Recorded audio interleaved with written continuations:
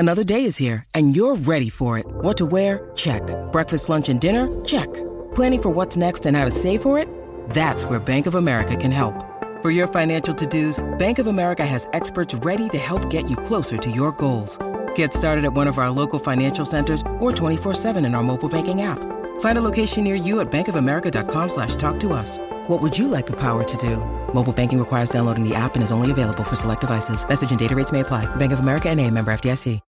When you need mealtime inspiration, it's worth shopping Kroger, where you'll find over 30,000 mouth-watering choices that excite your inner foodie. And no matter what tasty choice you make, you'll enjoy our everyday low prices, plus extra ways to save, like digital coupons worth over $600 each week. You can also save up to $1 off per gallon at the pump with fuel points. More savings and more inspiring flavors make shopping Kroger worth it every time. Kroger, fresh for everyone. Fuel restrictions apply. If you're thinking, I should go for a run today, but it looks like it could rain, Sierra says save on epic rain jackets.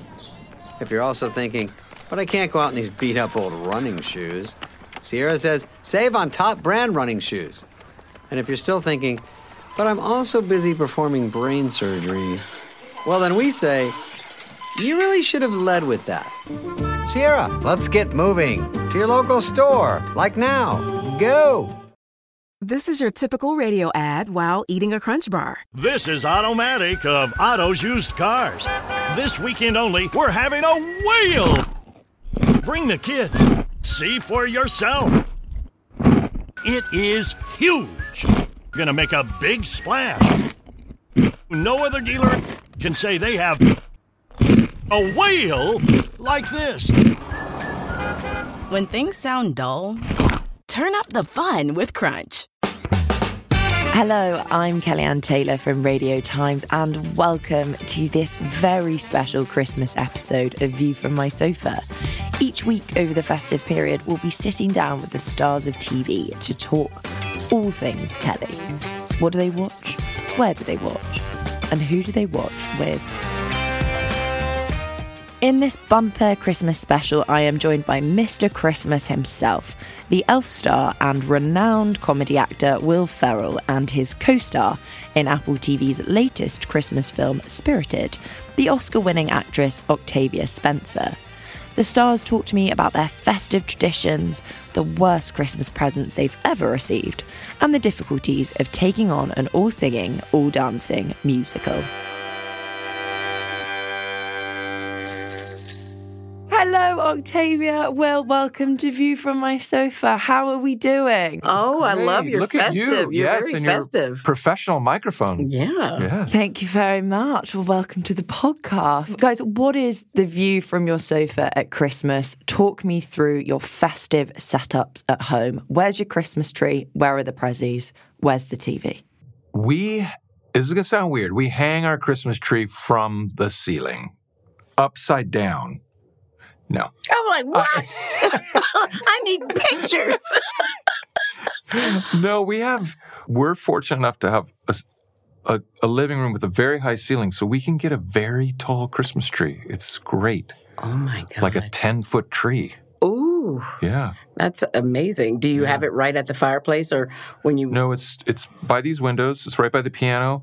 My son Magnus, who's a wonderful musician, will come and play like jazz songs just as we like dress the tree with ornaments. Wow, that's fantastic. And I have 2 dogs that run around and eat Christmas ornaments that fall off the tree, things like that. Yeah, my Christmas tree is right in front of the fireplace, tucked in this little corner, and the TV is right next to it. So it's all in that little. You need is right there, and I just kind of sit right there most of the holiday season, looking at that tree. So you light a fire and you watch TV. Oh, I don't light a fire anymore. I lit a Okay. fire once, and I have the burned wood there because I turned it on and it went whoosh, and so I don't light fires anymore. I'm sorry, we don't. Yeah. Okay. What films are you guys watching over Christmas? What's your Christmas film go-to? I love It's a Wonderful Life. It's a Wonderful Life. A Christmas Story is Love Actually is actually a great one. Love Actually. I love it, actually. Yeah. Yeah. What are your own Christmas traditions? Well, mine have changed because, my niece, I don't have kids, so I like to go home and I have nieces and nephews, but now they all have kids. So it used to be that we, just presented Christmas the same way where, they would all come to the house and get their Christmas presents from all of us. But now, everybody just comes on Christmas Eve, grabs their gifts, and we have a little Christmas, a little Christmas party. It's like a drive-through? No, it's like a drive-through now. Like they all are ready. They want to be at home when Santa comes, and I understand that because you don't know if Santa. We've tried to impress upon them that Santa will know where they are, but it's like no, we want to be in our beds for Christmas, and I understand that. Yeah. Because I wanted to be in my bed when Santa was coming. Yeah. And Will, what about you? What are your Christmas traditions? We now do Christmas on Christmas Eve. We'll have a nice dinner and have all our family and open presents that night. And yeah. Speaking of presents, what's the best and worst Christmas present you've ever been given? It wasn't a Christmas present, but the worst present I was ever given, I wanted a megaphone. Do you call it megaphone here in the UK? Like a bullhorn, like an electric, like as a kid, because I would see the teacher on the playground, but like, hey, everyone come back. I wanted one of those where you press, and it had a horn option, like, so I said I wanted a megaphone, and they gave me technically a megaphone, but it just a cardboard one, which is just like a cone that like a cheerleader would use. And I was like, oh. And then my folks were like, but it's a megaphone. I know, but I wanted never mind. They didn't want you walking around the house. No, I just didn't describe it correctly. That was a terrible day. Yeah, and I actually, it's not a gift that I actually received. It's the fact that I didn't get it. When I was younger, I wanted an easy bake oven from Santa. I never got it. Never quite got over that. And so nothing actually compares to that. But the best present I ever got was a video camera. But this is back in the day of VHS. So it was a huge, massive VHS video. But I made movies on that. I was about to say, do you have a lot of movies that you've made on? I carried that thing with me on trips. That's amazing. Yeah. That's amazing. Now, your new festive film is all singing, all dancing, Christmas merriment at its absolute finest. What makes this twist on the classic Dickens tale, A Christmas Carol, different to, as one character in the film brilliantly puts it, different to all the other countless adaptations we never asked for? I loved that line. I thought, brilliant. Well, I think it's different for one of those reasons being that we're irreverent with the fact that we make fun that there are so many Christmas versions of Christmas Carol. But it's different because it's really the story of the ghosts and what they go through every year to find who their Scrooge is going to be. And that my character, Christmas Present, who's kind of the quarterback of the team, is for the first time wondering out loud if it's doing any good, if it's actually making a dent in how we're treating each other, in terms of humanity. And what does Christmas mean to you guys? This film very much feels when you come away, it's got that sense of everyone's redeemable. It's got those lovely kind of Christmas messages. But what does it mean to you, and what message did you want to get across? I think for the purpose of what we're here for, I honestly view Christmas as the time of year that you fill your cup back up with goodness and kindness.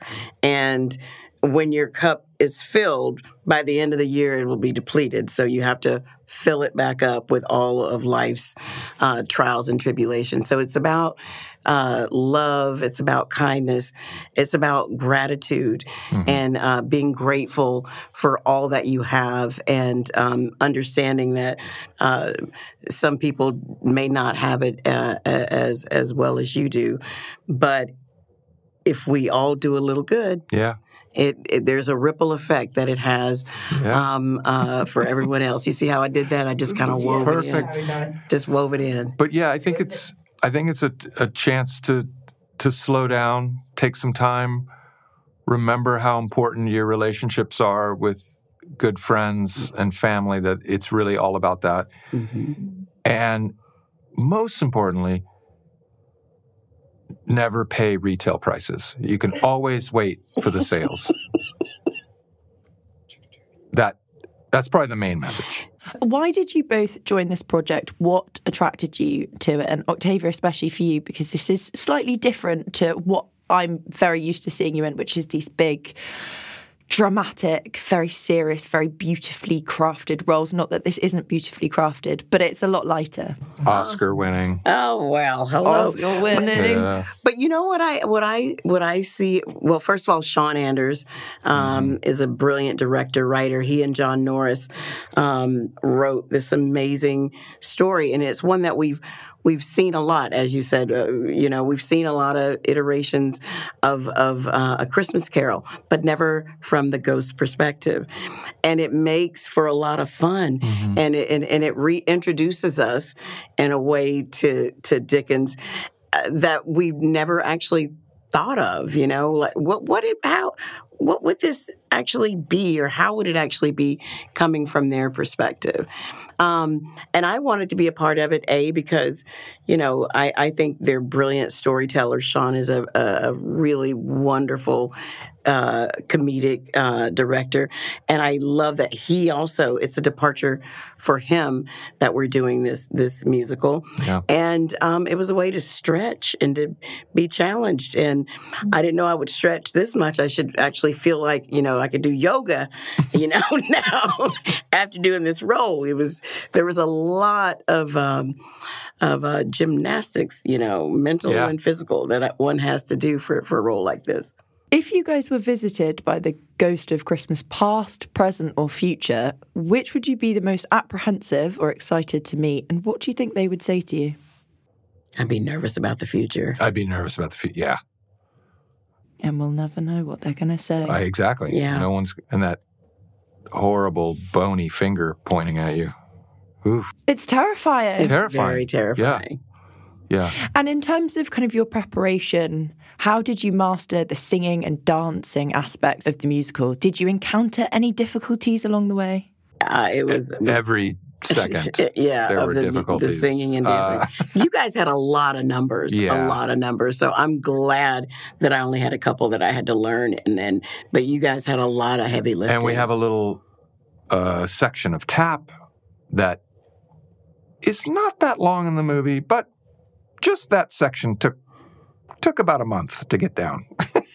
It's so good. Yeah. If you don't regularly tap, I don't know. It was, but I mean, it was very much a 3 steps forward, 2 steps back kind of process. And even because you go in ahead of time, you pre-record the songs, even when we thought our stuff was done, they'd bring you back in because one section, they want a little more emphasis on this one word or this phrase, or because they wanted it to be perfect the whole way through. Not to mention, we just assumed, okay, we've got it recorded. Now we just have to stand there and go. And when they're like, "What are you doing putting this microphone on me? We're going to lip sync." You're like, no, you're going to sing too. Well, we already recorded it. No, you're going to sing as well. Yeah. Oh, boy. Yeah. Okay. That was, I learned that from you, actually, because I remember when I finished recording my songs, you said, the singing. And I didn't want to hurt your feelings because I knew you had more to do. Right. But I knew they told me I was done. Yeah. And they said, well, now you're free to perform. And I'm like, I'm free to perform. And then you said to me in one of our dance, subsequent dance rehearsals, you said, are you ready for the live singing? And I'm like, what? We're live singing this? What are you talking about? We're not live. Whew. Yeah. Yeah. Yeah. Well, this isn't your first festive film rodeo, having also starred in Christmas hit classic Elf. What did you tell your children about meeting Santa? Did they ever ask what it was like? No, they don't care. Oh no, have they never seen Elf? They have. They've seen it, bits and pieces. My oldest son actually couldn't finish watching the movie because he got so sad when Buddy has to leave the North Pole and float off on the iceberg, and also the time when James Caan yells at me to get out of his life. He was like, I can't take it. Can't do it. I can't take it, yeah. Does it feel strange when you're filming outside of festive months? You think it would. You think it would. You get on set and it didn't. You're it looks Christmassy on set and you just kind of, I don't know, fall into it. You fall into it. The only thing was it was hot when we did the walk and talk. Yes. And we were in the coats, but by the time the sun actually went down, it started to get a little cooler. Right. But that was it. It was never as daunting as I thought that part would be. What was your favourite on-set moment from this film, and did you finish off filming with a big Christmas dinner? Yeah, I walked around with a turkey leg. When we wrapped, I handed out turkey legs to everyone as a celebratory moment. It's a celebratory turkey and everyone started hitting each other with these roasted turkey legs. I mean, I feel like there were a lot of that night getting to shoot with Octavia, walking along our kind of date scene. That was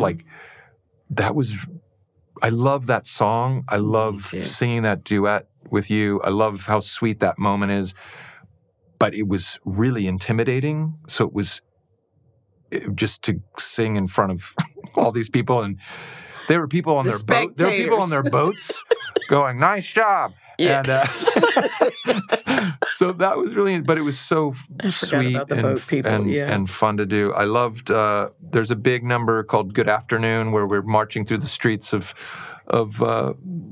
Victorian London, and Ryan and I, that was so complicated, and there were very few takes where we both got it right. Either I would mess up or he would mess up, and there was one where we made it all the way through, and we were off camera. We just hugged each other and almost burst into tears because we were like, I think we got it.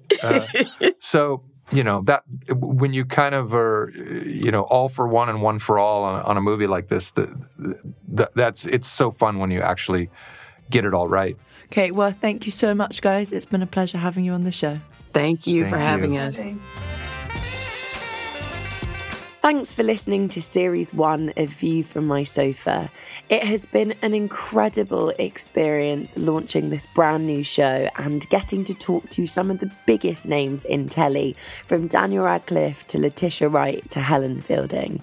I have absolutely loved hearing from listeners, and please do continue to write in to podcast@radiotimes.com to let us know your thoughts on our first series, which guests you've most enjoyed listening to, and of course, which guests you'd most love to hear on Series 2.